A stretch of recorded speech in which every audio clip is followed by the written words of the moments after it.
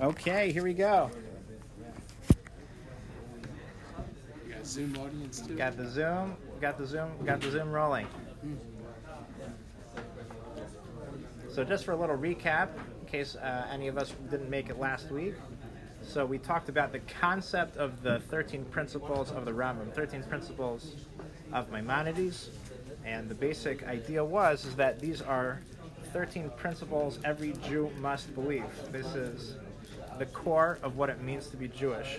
The source of that, it's not something that the Rambam can just make up. You can't invent it, because something as fundamental as this is not created by a person. You have to have a tradition from HaKadosh Baruch Hu to Moshe Rabbeinu at Har Sinai, coming down, giving us those core facts. The Mishnah tells us in Sanhedrin, every Jew has a portion in the world to come, unless the person commits certain averas or they deny certain fundamental truths of the Torah.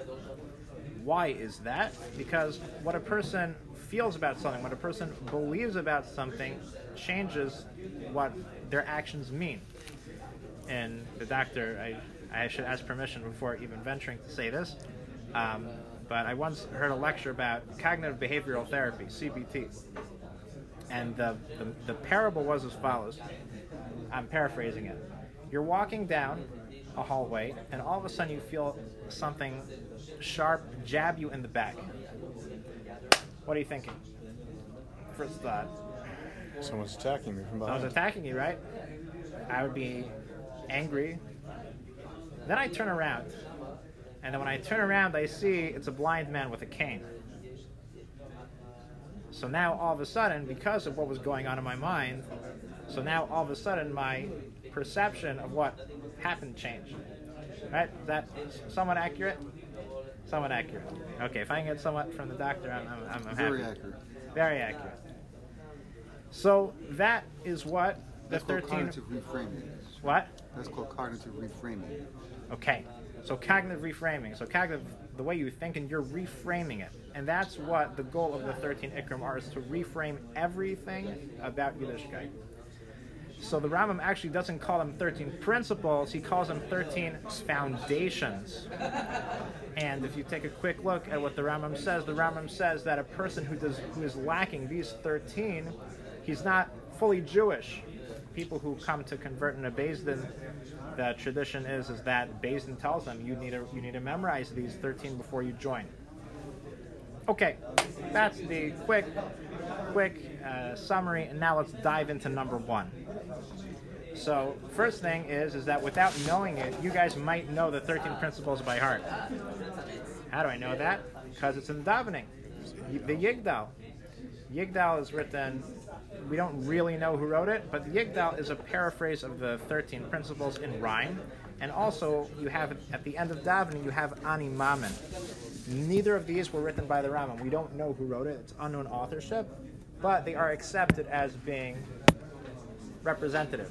Even though the Yigdal is very short, and you have to make the rhymes fit. So if you're that limited, you're obviously not going to be perfect. But it's really important. So I want to do a 2-minute exercise here. And I want to basically pass out a sheet and basically just look at the first two. You can look at it in the Hebrew or the English.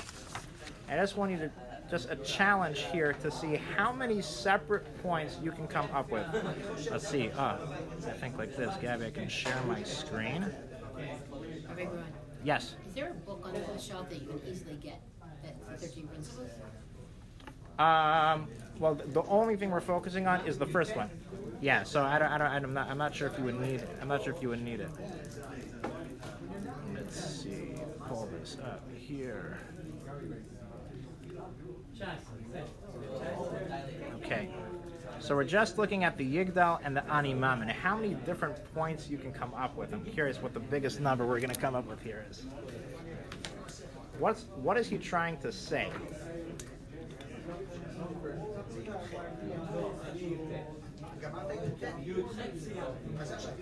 I'll give you another 10 seconds.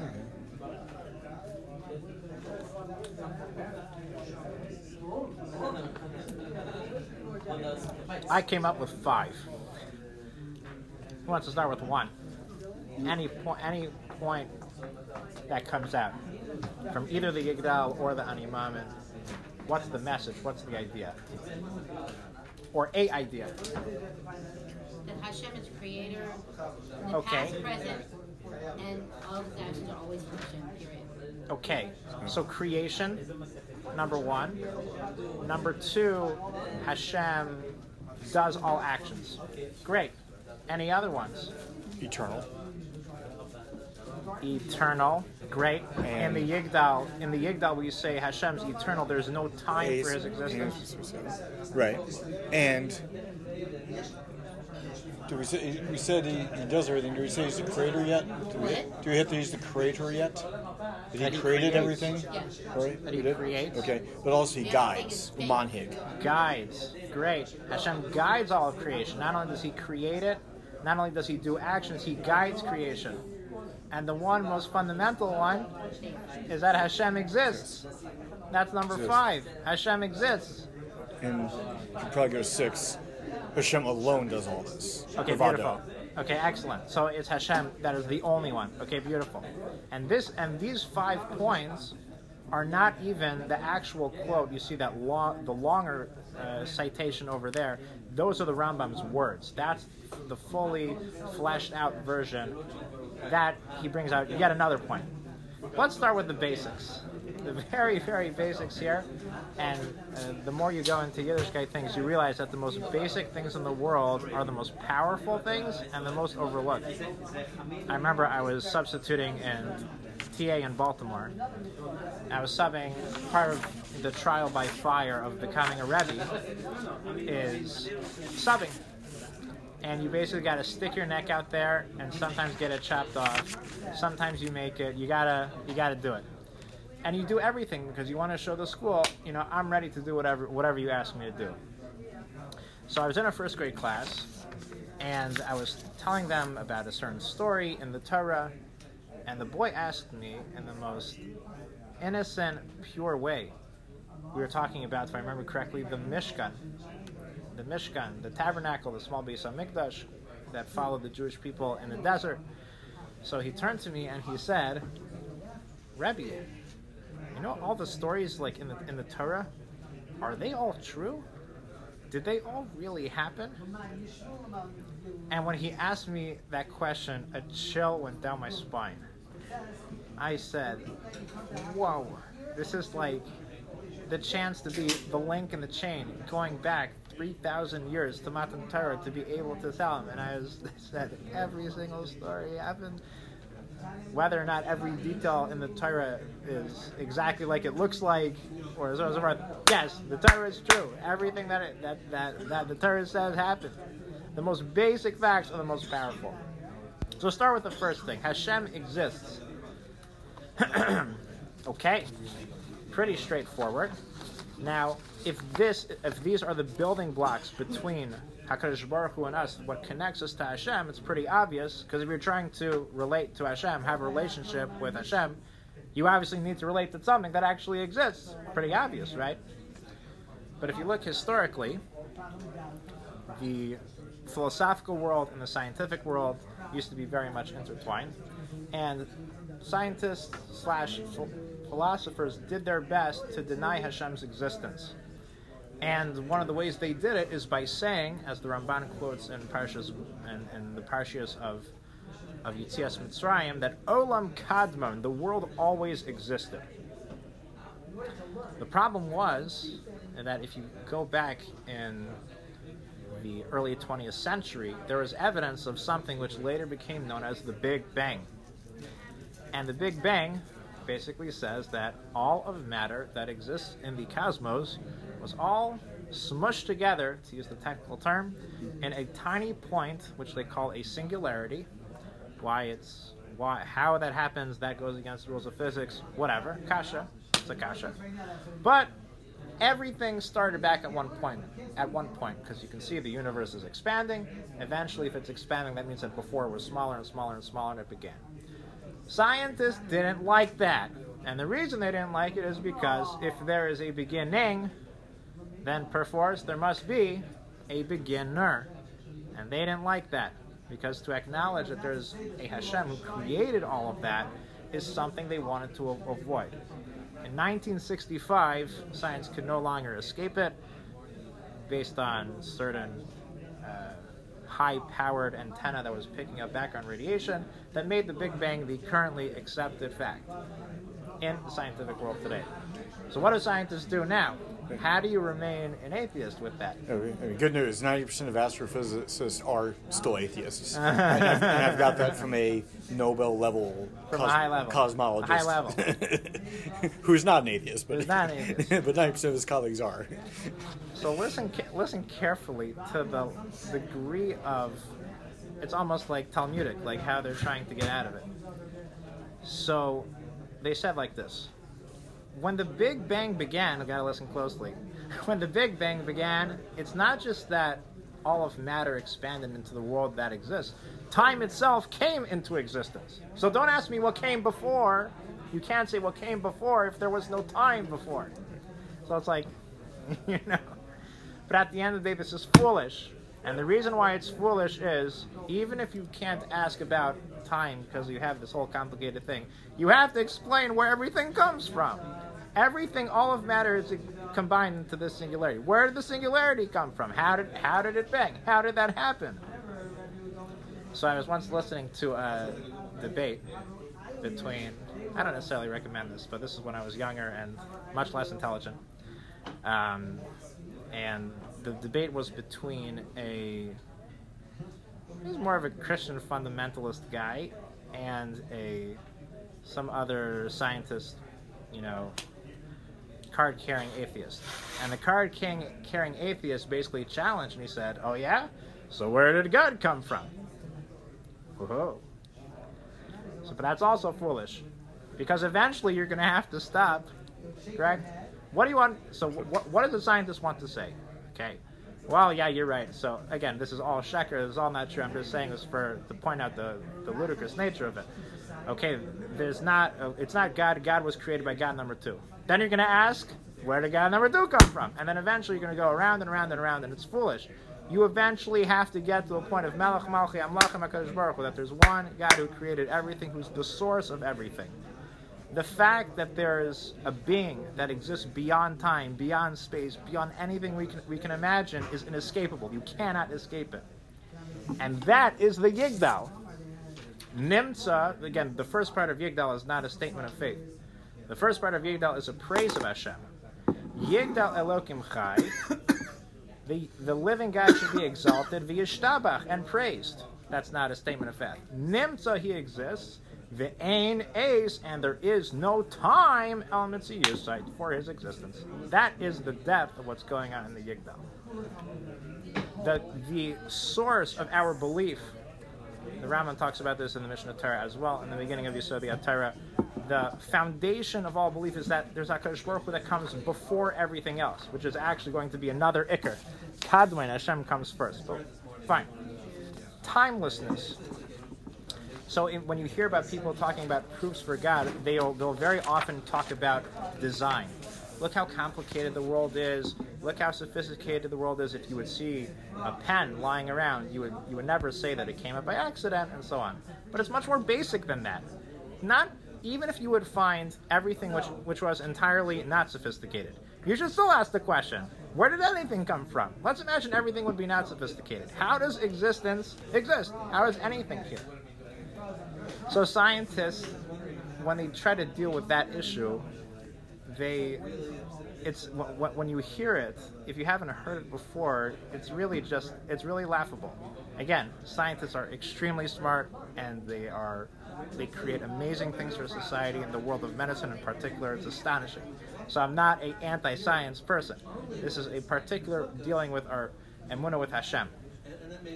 So when the scientists are basically challenged and they say, how does such a perfect world exist? Everything is fine-tuned. Whatever, there are a gazillion examples. So they say like this, you're right. You say that there is a universe, uni as in one, as in unicycle, right? There's this universe is good, but really there's something called the multiverse. Multi as in multi, as in multiple. there are actually many, many, many, many other universes which are totally non-functional. We happen to get lucky. We happen to get lucky. And we happen to be in the one that makes sense. Again, there's no scientific evidence for the multiverses because they have the kasha. Because I have the kasha, and the kasha is, how could it be that the world is so good? I have to invent this concept of the multiverse. Rabbi Chanan Wasserman says that the foundations of Emunah are things which are basic, they're intuitive, people who are thinking honestly, who don't have negias, who don't have their own biases to think about. It's very basic. It's something that you can explain a child. It's how Rabbi Chanan explains. How can you expect a 13-year-old boy to believe the principles of faith and belief in God? Didn't Plato and Aristotle struggle with this concept? Rabbi Chanan says, because a person who's objective and a person who thinks about basic facts has to come to this conclusion without fighting it. The pasuk says in Tehillim, Amar naval belibai. A naval literally can mean a disgusting person, a disgraceful person says in his heart, Ein Elohim, there is no God. The Mefarshim explain what they mean by that is everything is random. And this is the fact that the person who's saying it is not a philosopher. It's the low person. The naval is the one who's saying in his heart, there is no God. Okay, so now we have now become deists. Right? A deist is a person who believes in God. There is a concept of God. So when I looked up the concept of deism in Wikipedia, the source of all truth, tells us deism is the belief in the existence of God, but specifically in a creator who does not intervene in the universe after creating it. You ever heard of the idea of the twisting watch? Right? The watchmaker, they look at Hashem, again, as a sheker, but they look at Hashem as the one who makes the watch, winds it up, and just lets it go. That's the deist view. When the Rambam talks about the source for this first of the 13 principles, he quotes a pasuk for every single one. So if you look at the very bottom of your sheet, the very, very bottom, it says, V'zeh ha'yesod rishon, on the longer quote towards the end. V'zeh ha'yesod rishon, this first foundation, Moire alav dibur, what instructs us about this statement? Anochi Hashem Elokecha, I am Hashem your God. I am Hashem your God. But how does that pasuk keep on continuing? This is the first of the 10 commandments. I am Hashem your God who... Perfect. So I am that... I'm not... It doesn't say I am the God who created the world. It's I am Hashem who took you out of Mitzrayim. Why does Hashem introduce himself to the whole Jewish people by saying, I'm the one who took you out of Mitzrayim, and not I'm the God who created the universe? Why don't you say that? Because what he's doing is continuing, not just creation and then ending. Okay, beautiful. So Zak the Rush is one of the great Rishonim, says a powerful statement. The person who doesn't believe in Asher Hotzeisicha Me'eretz Mitzrayim, if a person doesn't believe in Hashem's Hashgacha Pratis, he doesn't believe in the second part of the pasuk, Af be'anoichi Hashem Elokecha einay maimin. You don't even believe in God then.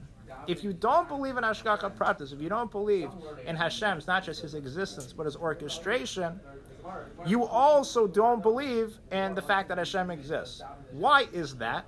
Rav Yaakov Weinberg, the late Rosh Hashiva of Ner Yisrael, explained, because the fact that God exists is irrelevant to you if he has no active involvement in life. What difference does it make?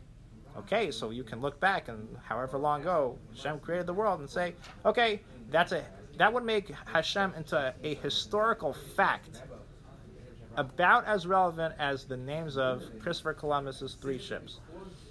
Why is that relevant? Who cares? Hashem needs to have active involvement. What? My 3rd grade teacher cared. Exactly right. I still remember. The name of the Santa Maria. How can it be? You guys are good. We all have good education. I don't know much more. So the concept of Hashem needs to be a life-changing fact in our present life. That's what the Yod Gimel Ikum are. Again, it's creating that backbone of our relationship with Hashem. And if you look at the Ani Mamin, that's where the Ani Mamin says, this is our second point, Hashem is Borei Umanheg L'chol HaBruim. like Rabbi Kleiman said. Hashem is guiding all of creation. Where does he get that from? Because the source of the pasuk, the source of the Iker is Yitzias Mitzrayim. So again, just to sum up what we're saying here, before we get to the story, I want to end up with a story. The Jewish definition of emunah, of belief in Hashem, does not stop with this just philosophical idea that there is something called God, and then make up the rest as you go along. It requires belief in an active participant in our lives. That's what emunah is. It's not the pshat that there's one level called belief in God and another level called belief in Hashgacha Pratis. As the Rosh says, if you have Anochi Hashem Lekecha, but you don't have Asher Tzisicha Me'eretz Mitzrayim, you don't even have Anochi Hashem Lekecha. You don't even have the belief in Hashem. You're missing out on that. And this, of course, creates the foundation for other ikrim that are going to come up. Hashem exists and is involved in the world. How?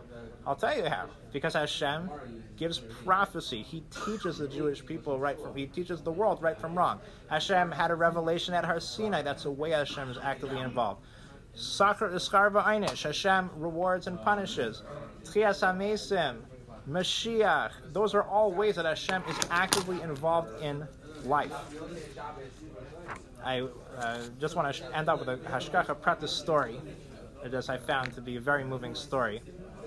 You want to look it up on TorahAnytime.com. It's called Good Intuition.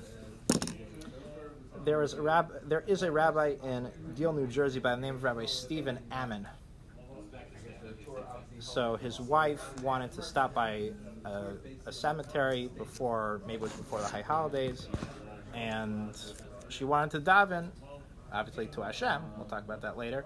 Daven to Hashem in the merit of her relatives. So he goes along with his wife. The cemetery is in Staten Island. They drive from Deal to Staten Island, New York, and as he finishes davening, as he turns to leave, he sees there's a procession with 9 people.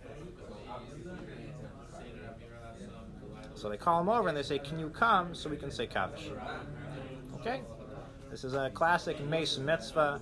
It's a case of a person passing away without anyone to take care of it. So of course he goes, he answers to the Kaddish, and then everyone leaves. But he looks around and he sees that the coffin was placed in the ground, but none of the dirt was put in. So he has said, but who's going to bury him? Who's going to do the kfura? He said, don't worry about it. There's going to be a guy coming with a tractor, and he's going to take care of it. And he said, how could it be? This is a Jewish person sitting there. What? That's our mitzvah. All right. So it's our mitzvah to do. So he said, this Rabbi Ammon is obviously not a Pashut person. Said, do you mind if I do the kfura? If I bury him? So he said, okay, if you want, go right ahead. So he spent the next hour and a half shoveling. This person. And then, before he leaves, he had no idea who this person was. He takes a look, and he sees the name. It doesn't mean anything to him, but he makes a mental note of it, because it can't be that you had this whole story. He happened to be the 10th guy. He's not even from this city. He's not even from that state. And he was inspired to shovel for him for an hour and a half. He starts digging around. He can't find out who it is. And he calls someone who he knows a lot of people, Rabbi Neuberger of blessed memory of Ner Yisrael. So he called him and said, did you ever hear of such and such person? It doesn't say the name of the person. When he told Rabbi Neuberger the name, Rabbi Neuberger almost fell out of his chair. And he said, let me tell you a story. When you came to yeshiva, your name was Stephen from Seattle, Washington, and your family, as you know, was very poor. Just for you to get on the plane to get from Seattle to Baltimore, he learned in Ner Yisrael, was very, very trying, and eventually they were able to muster up those funds. So they needed to raise the money for his tuition.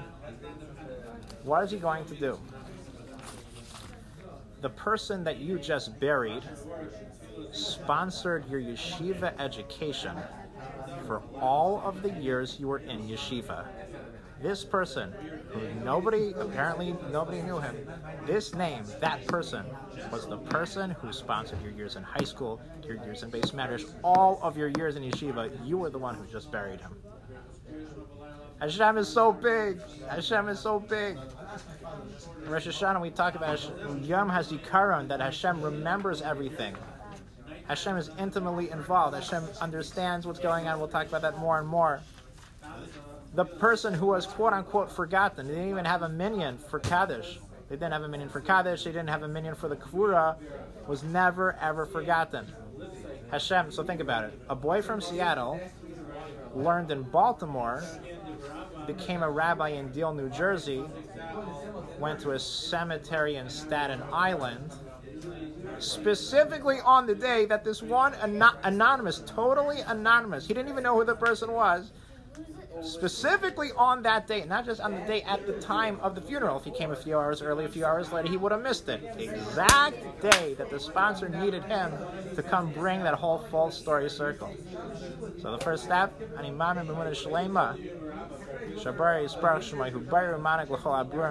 step number 1, trying to build our foundation, believing with perfect faith that Hashem exists and guides all of creation.